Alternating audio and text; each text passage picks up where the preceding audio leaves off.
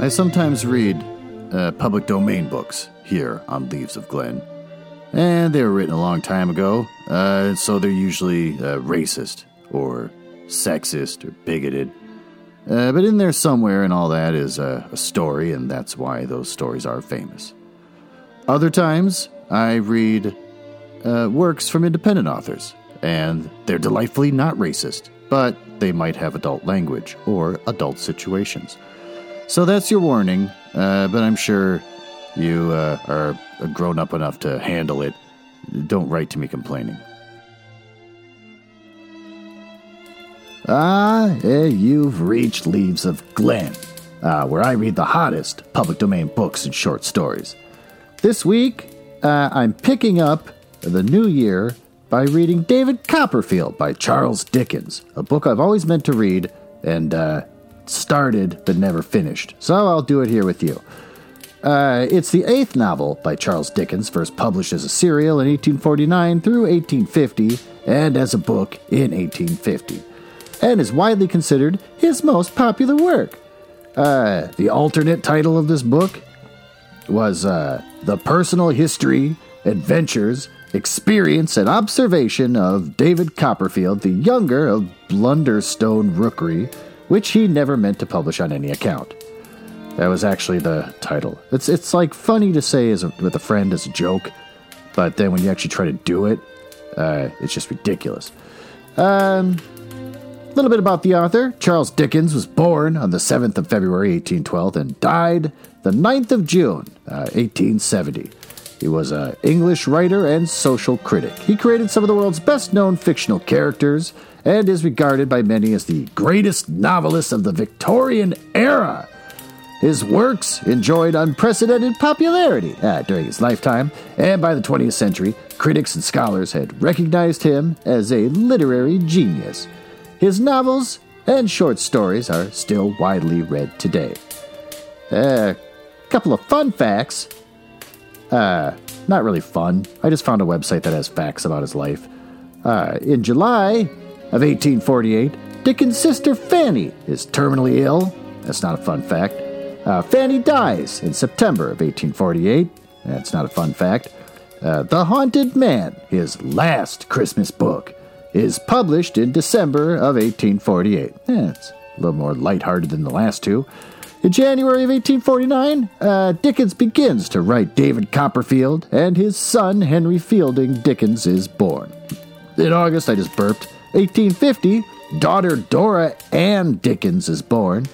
She's named after Dora in David Copperfield. Seems weird. Naming one of your living children after a character you made up in a book. Wonder if Dickens has some kind of god complex. Beyond that, I got nothing besides just being around kids and sitting in the house and staring down the face of unemployment. And unemployment is winning. But in either case, what do you do to stay sane when you're in the house all the time? You go out and walk. That's one thing you can do. But since it's the middle of winter here, usually roughly around like 10 degrees outside, I decided to suit up and start walking in the snow. This is something I think I've talked about previously. And call myself Glenn's Snow Walker. And it's weird. I haven't walked in the freezing cold for long periods of time since I was a teenager and didn't have a car and would have to walk to a friend's house. So it's kind of weird to experience that again as a grown man in his late 40s. There's a weird psychology that goes with being out in public, also being solitary while out in public. Is that you start to notice, since you can't interact with people directly by saying, hi, how are you doing, and get to know them, you start to really look into how they react to you. And I have some big old army jacket my daughter picked out for me, and boots, and whatever pants, and then a dumb hat and everything. And I look kind of scary, kind of like a thug or a homeless person. And I think people react to it. So I recently had to go out and buy a more middle-aged suburban dad jacket just so I look less threatening. And I'm telling you, I'm not making this up, there's a huge difference. People suddenly smile at me when I walk by, where before they just kind of avoided me. Oh, thank God. Now it's time to move on to the story and see if I still have the ability to read out loud after I took a week off.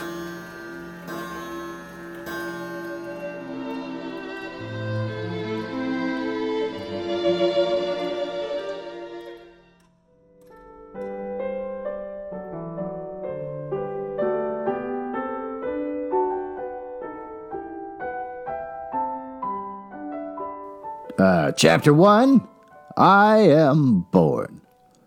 Whether I shall turn out to be the hero of my own life, or whether that station shall be held by anybody else, these pages must show. To begin my life with the beginning of my life, I record that I was born, as I have been informed and believe, on a Friday at 12 o'clock at night.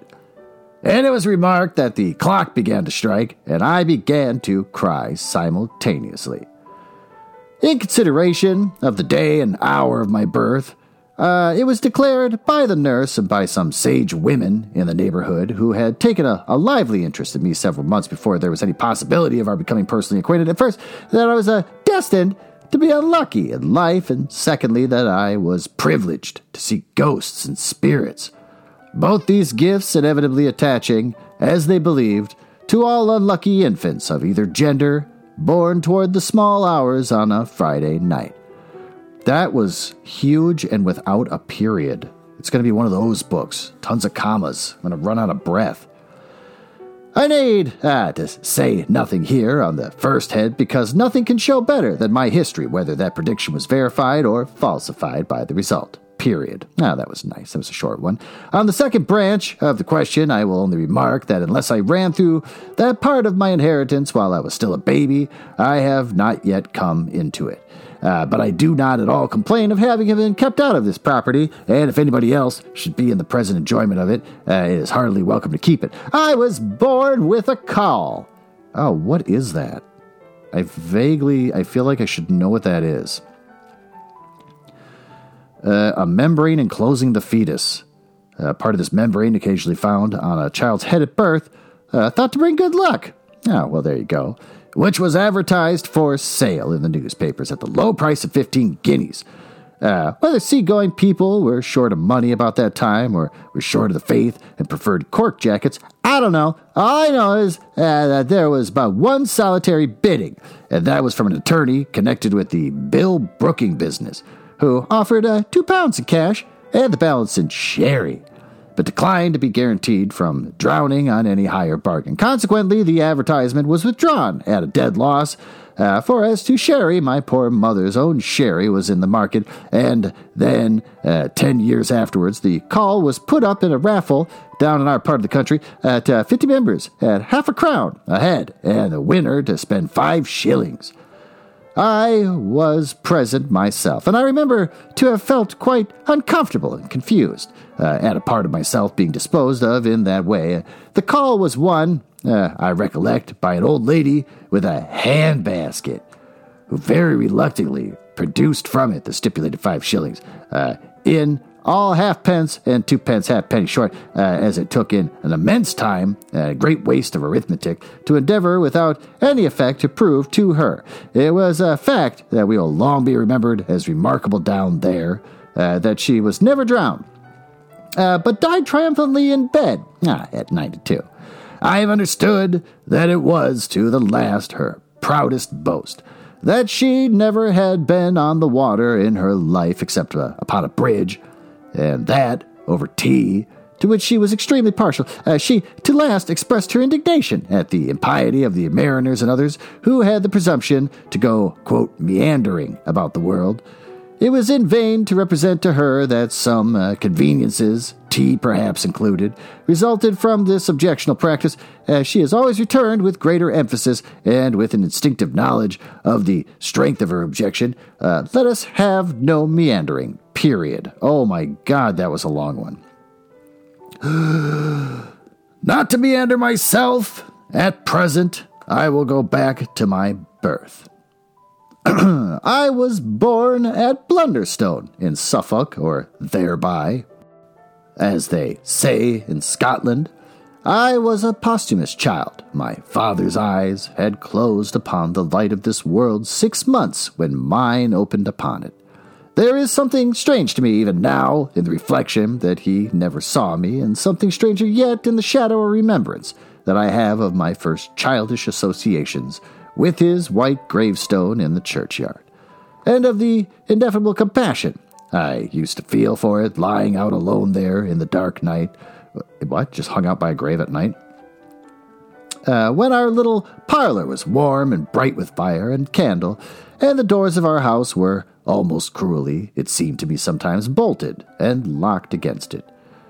An aunt of my father's, and consequently a great aunt of mine, of whom I shall have more to relate by and by, was the principal magnet of our family, Miss Trotwood, or Miss Betsy, as my poor mother always called her, when she was sufficiently overcome by the dread of this formidable personage to mention her at all, which was seldom, had been married to a husband younger than herself, who was very handsome, except in the sense of the homely adage, handsome is that handsome does. For he was strongly suspected of having beaten Miss Betsy, and even of having once, on a disputed question of supplies, made some hasty but determined arrangements to throw her out of a 2-pair-of-stairs window. These evidences of the incompatibility of temper introduced Miss Betsy to pay him off, and in effect a separation by mutual consent. He went to India with his capital, and therefore, according to a wild legend in our family, he was once seen riding on an elephant in company with a baboon. But I think it must have been a baboo or a begum. Anyhow, from India, tidings of his death reached home within 10 years.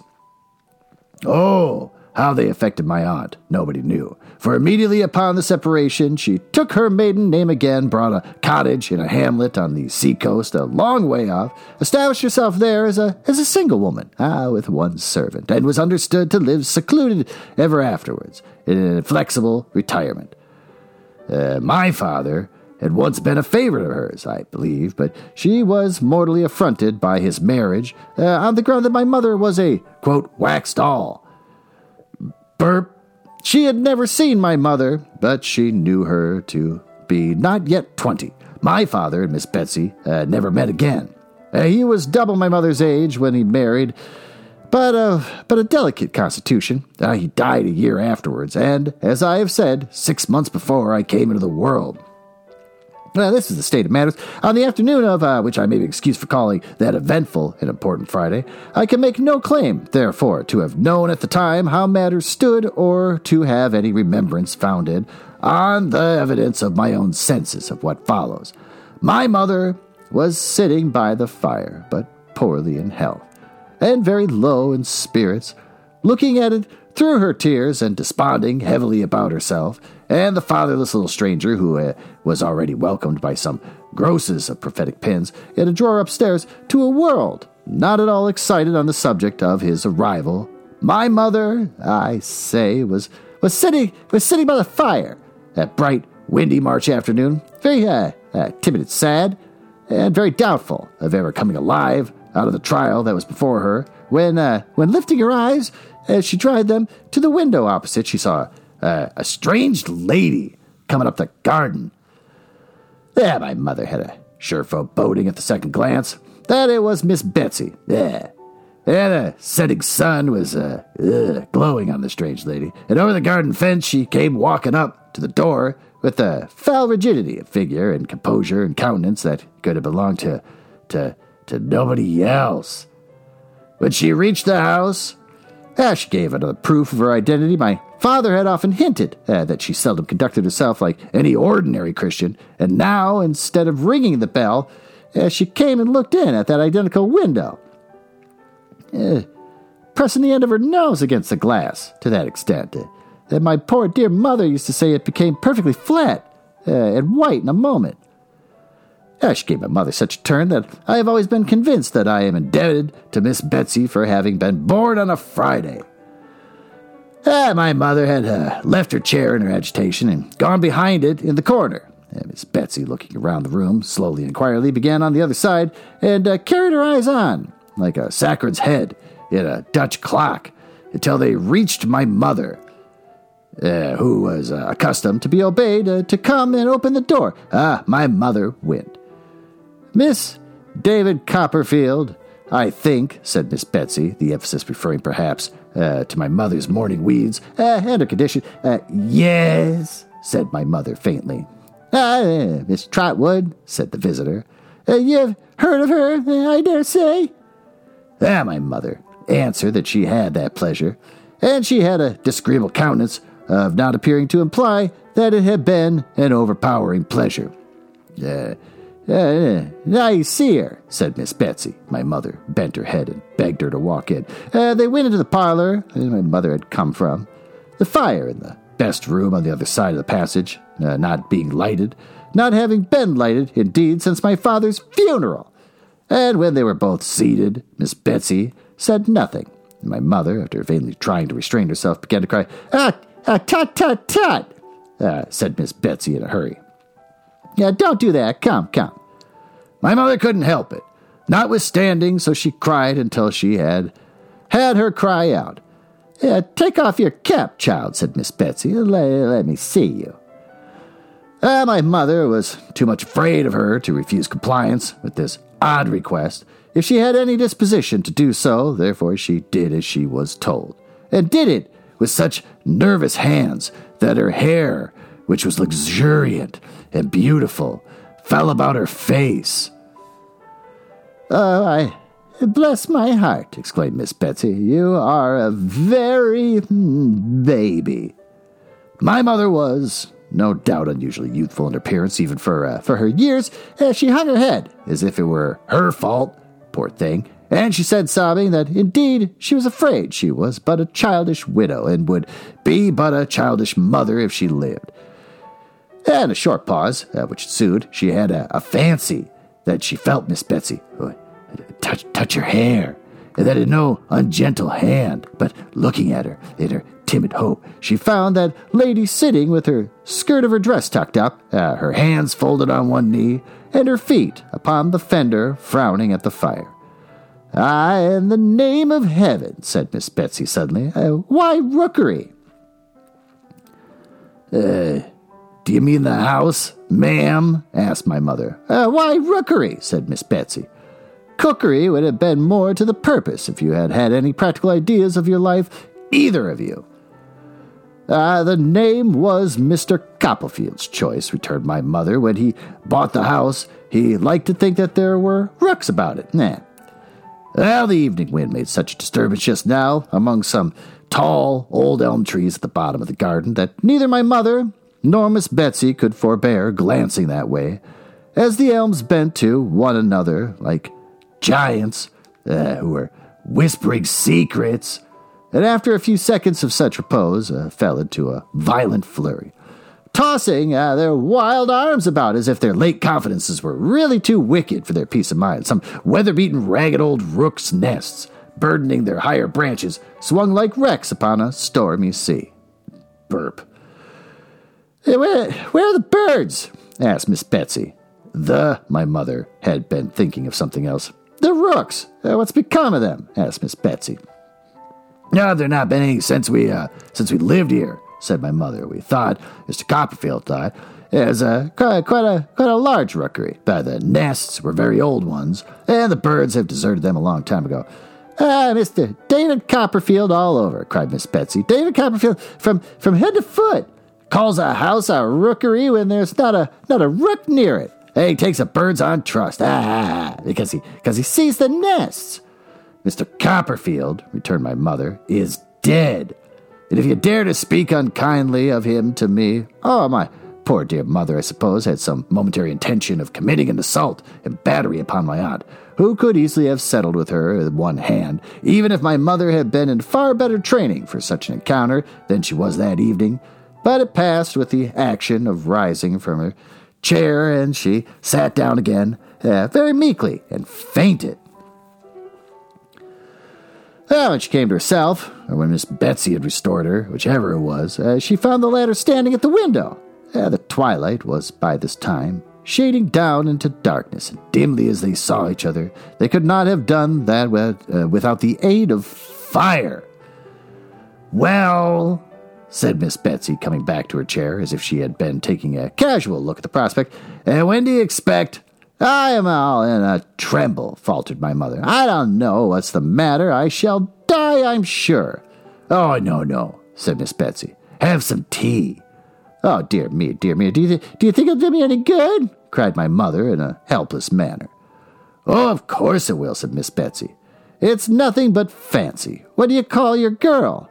"I don't know. That'll be a girl yet, ma'am," said my mother innocently. "Ah, bless the baby," exclaimed Miss Betsy, unconsciously quoting the second sentiment of the pincushion in the drawer upstairs. But that was a weird connection to make. But applying it to my mother instead of me. "I don't mean that. I mean, your servant girl." "Peggotty," said my mother. "Peggotty," replied Miss Betsy with some indignation. "Do you mean to say, child, that any human being has gone into a Christian church and got herself named Peggotty?" "It's her surname," said my mother faintly. "Mr. Copperfield called her by it because her Christian name was the same as mine." "You hear, Peggotty?" cried Miss Betsy, opening the parlor door. "Tea! Your mistress is a little unwell. Don't dawdle." Having issued this mandate with a much potentiality, as she had been recognized authority in the house ever since it had been a house, and having looked out to confront the amazed Peggotty coming along the passage with a candle at the sound of a strange voice, Miss Betsy shut the door again and sat down as before, with her feet on the fender, her skirt of her dress tucked up, and her hands folded on one knee.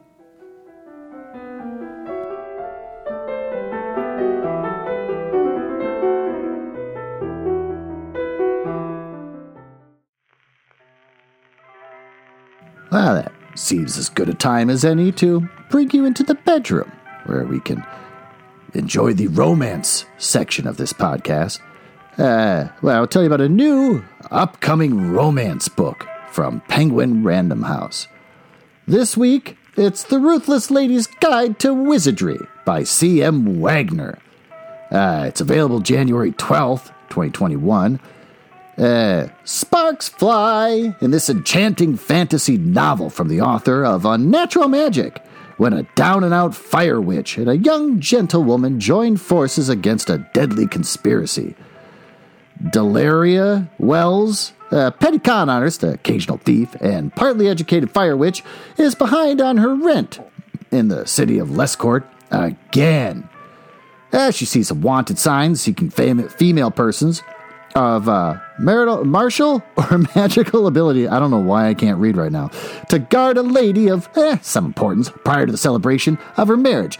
Deli fast talks her way into the job and joins a team of highly peculiar women tasked with protecting their wealthy charge from unknown assassins.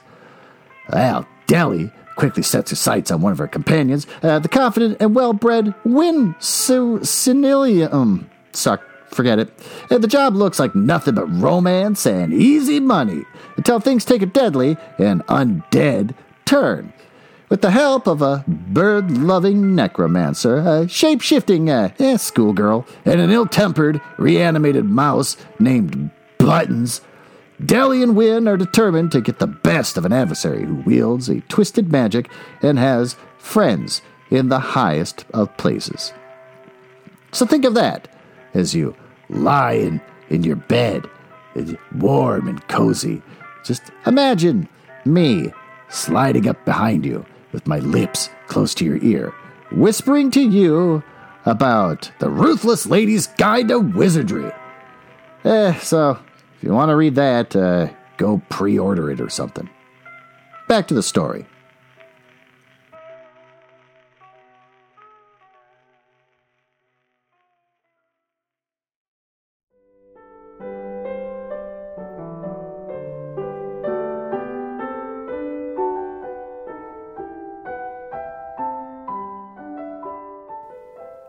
"You were speaking about its being a girl," said Miss Betsy. "I have no doubt it will be a girl. I have a presentiment that it must be a girl. Now, child, from the moment of the birth of this girl, perhaps a boy, my mother took the liberty of putting it, I tell you I have a presentiment that it must be a girl, returned Miss Betsy. Don't contradict.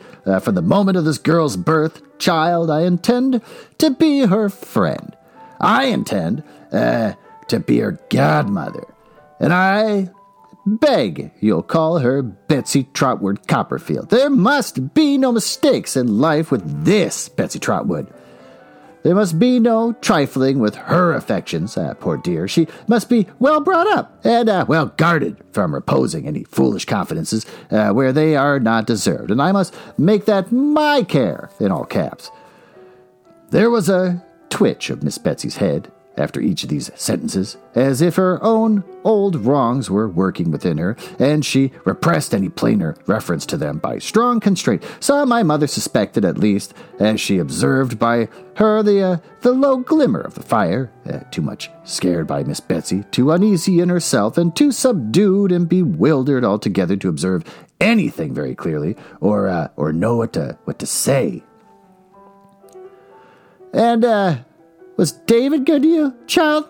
Asked Miss Betsy, when she had been silent for a little while, and these motions of her head had gradually ceased. Were you comfortable together? Oh, we were very happy, said my mother. Mr. Copperfield was only too good to me. What, he spoiled you, I suppose? Returned Miss Betsy.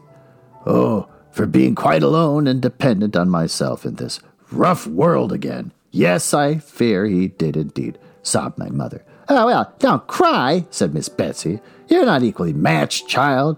If any two people can be equally matched, and so I asked the question. You were an orphan, weren't you? Yes. At a governess? I was a nursery governess in a family where Mr. Copperfield came to visit. Mr. Copperfield was very kind to me, took a great deal of notice of me, and paid me a good deal of attention. And at last proposed to me, and I accepted him. And so we were married, said my mother simply. Ha! Poor baby, mused Miss Betsy, with her frown still bent upon the fire. Do you know anything? I beg your pardon, ma'am, faltered my mother. About keeping house, for instance, asked Miss Betsy. Oh, not much, I fear, returned my mother. Not so much as I could wish, but Mr. Copperfield was teaching me. Much he knew about it himself, exclamation point, in parentheses, said Miss Betsy, in a parentheses. It actually says, said Miss Betsy in a parentheses. And I hope I should have improved, being very anxious to learn, and he very patient to teach me, if the great misfortune of his death. My mother broke down again here and could go no further. Well, said Miss Betsy, I kept my housekeeping book regularly, and balanced it with Mr. Copperfield every night. Cried my mother in another burst of distress and breaking down again. Well, said Miss Betsy, don't cry any more.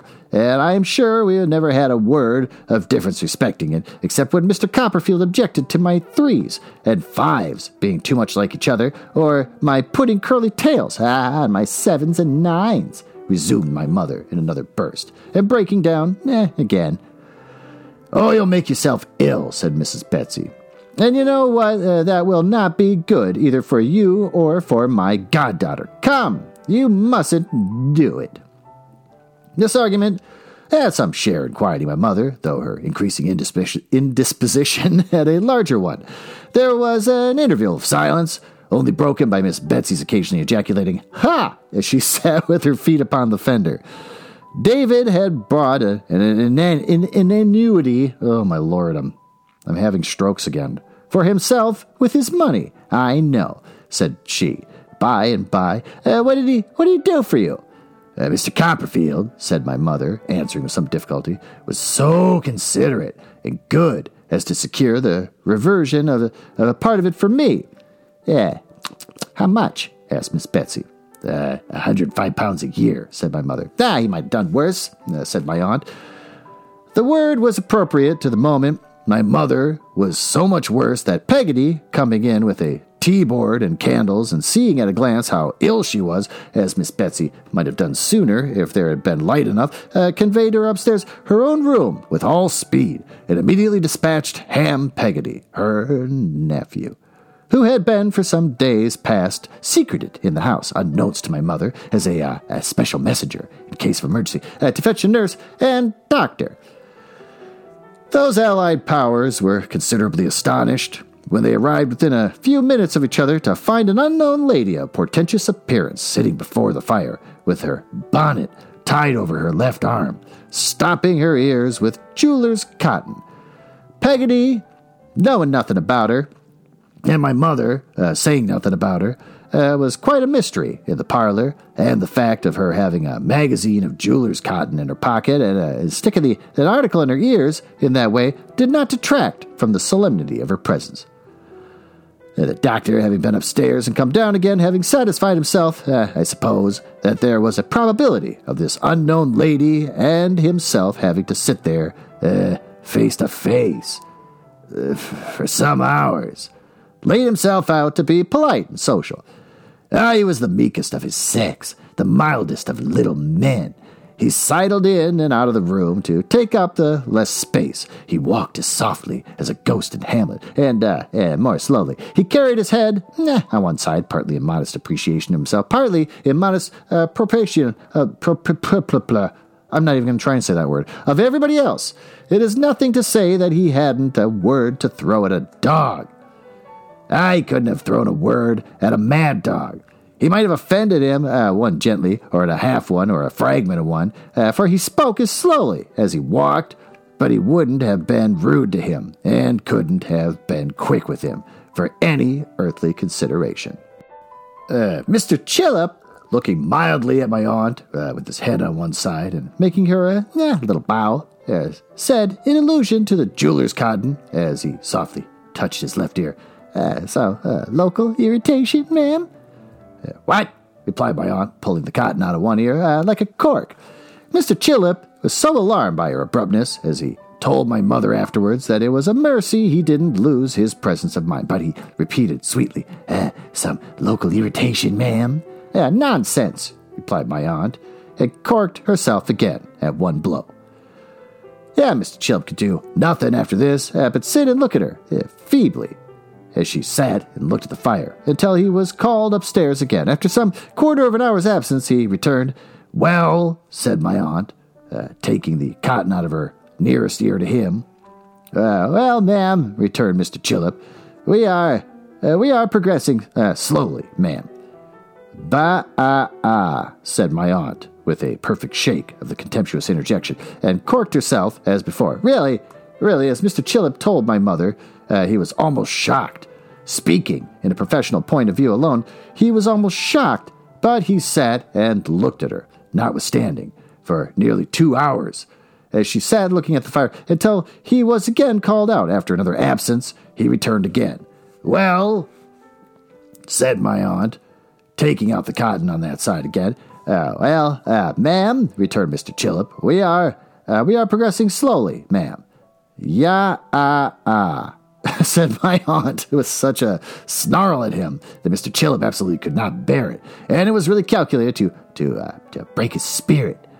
He said afterwards he preferred to go and sit upon the stairs in the dark in a strong draught until he was again sent for. Ham Peggotty, who went to the National School and was a very dragon at his catechism, who may therefore be regarded as a credible witness, reported next day that happening to peep in at the parlor door an hour after this, he was instantly described by Miss Betsy, then walking to and fro in a state of agitation and pounced upon before he could make his escape, period. There were now occasional sounds of feet and voices overhead, which he inferred the cotton did not exclude, from the circumstance of his evidently being clutched by the lady as a victim on whom to expand her superabundant education when the sounds were loudest, that marching him constantly up and down by the collar, as if he had been taking too much laudanum, she at those times shook him, rumpled his hair, made light of his linen, stopped his ears as if she confounded them with her own, and otherwise tousled and maltreated him. This was in part confirmed by his aunt, who saw him at 12:30 o'clock, soon after his release, and affirmed that he was then as red as I was. mild Mr. Chillip could not possibly bear malice at such a time. If at any time he sidled into the parlor as soon as he was at liberty, and said to my aunt, in his meekest manner, well, ma'am, I am happy to congratulate you. What a pun, said my aunt, sharply. Mr. Chillip, fluttered again by the extreme severity of my aunt's manner, so he made her a little bow, and gave her a little smile to mollify her. Mercy on the man, what is he doing? Cried my aunt impatiently. Can he speak? Be calm, my dear ma'am, said Mr. Chillip in his softest accents. There is no longer any occasion for uneasiness, ma'am. Be calm. It has since been considered almost a miracle that my aunt didn't shake him and shake what he had to say out of him. She only shook her own head at him, but in a way that made him quail. Well, ma'am, resumed Mr. Chillip, as soon as he had the courage, I am happy to congratulate you. All is now over, ma'am, and well over. During the 5 minutes or so that Mr. Chillip devoted the delivery of this oration, my aunt eyed him narrowly. How is she? Said my aunt, folding her arms, with her bonnet still tied on one of them.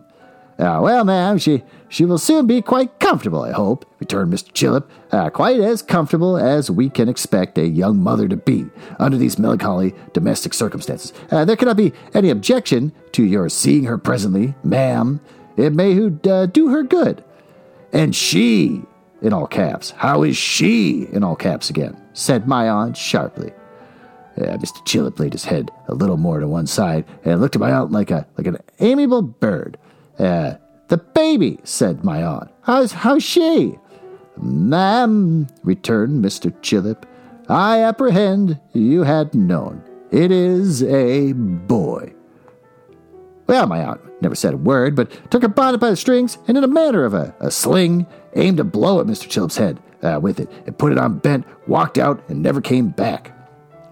She vanished like a discontented fairy, or like one of those supernatural beings whom it was popularly supposed I was entitled to see, and never came back any more. No, I lay in my basket, and my mother lay in her bed. But Betsy Trotwood Copperfield was forever in the land of dreams and shadows.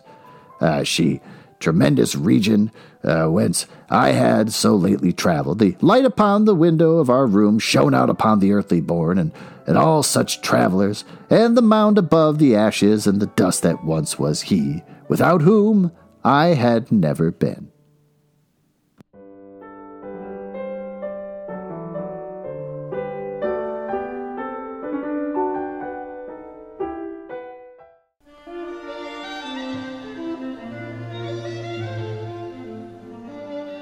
Let's retire to the smoking room and go over what we read.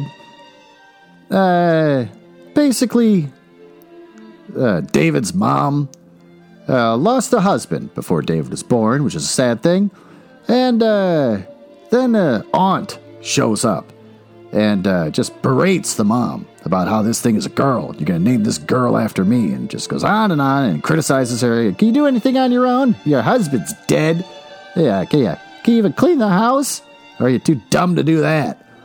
And then the mom gets all upset and winds up passing out. And the doctor comes, and I guess she just spits out the baby. And this weird aunt that nobody likes just sits there waiting. Finally, the baby's born, finds out it's a boy and not a girl, and I guess that's the last you ever see of her again. Charles Dickens, classically, everyone's got weird names. Mrs. Trotwood. I forgot the other ones. We'll figure it out later. What's good about this? As far as books written during this time, these people seem a little more human, a little more comical, not so stuffy and plain, which has been a problem with pretty much most of everything I read on here. What sucks? As far as the story goes, nothing really sucks. The character of the aunt is pretty annoying. That's about it. So that's pretty good news. And what do we learn? We learn that overbearing people are annoying. And I guess that's pretty much it. I know that when my mom remarried a guy, he was friends with some weirdo down the street who would always walk up every day and just look in through their front window to see if they're sitting there watching TV.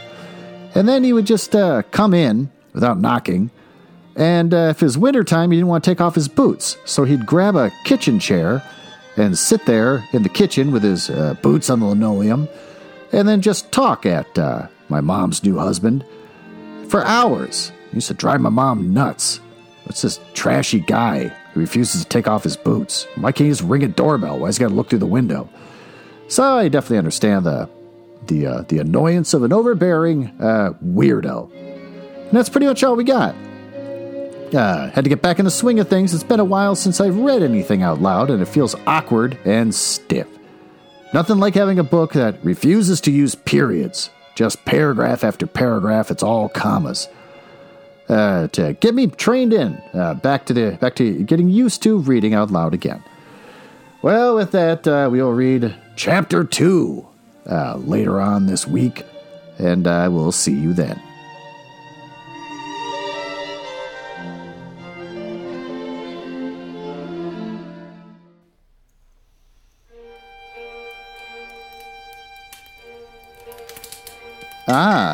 Well, it appears you found me in the part of the podcast I hate the most, where I tell you all about the places on the internet where you can find me.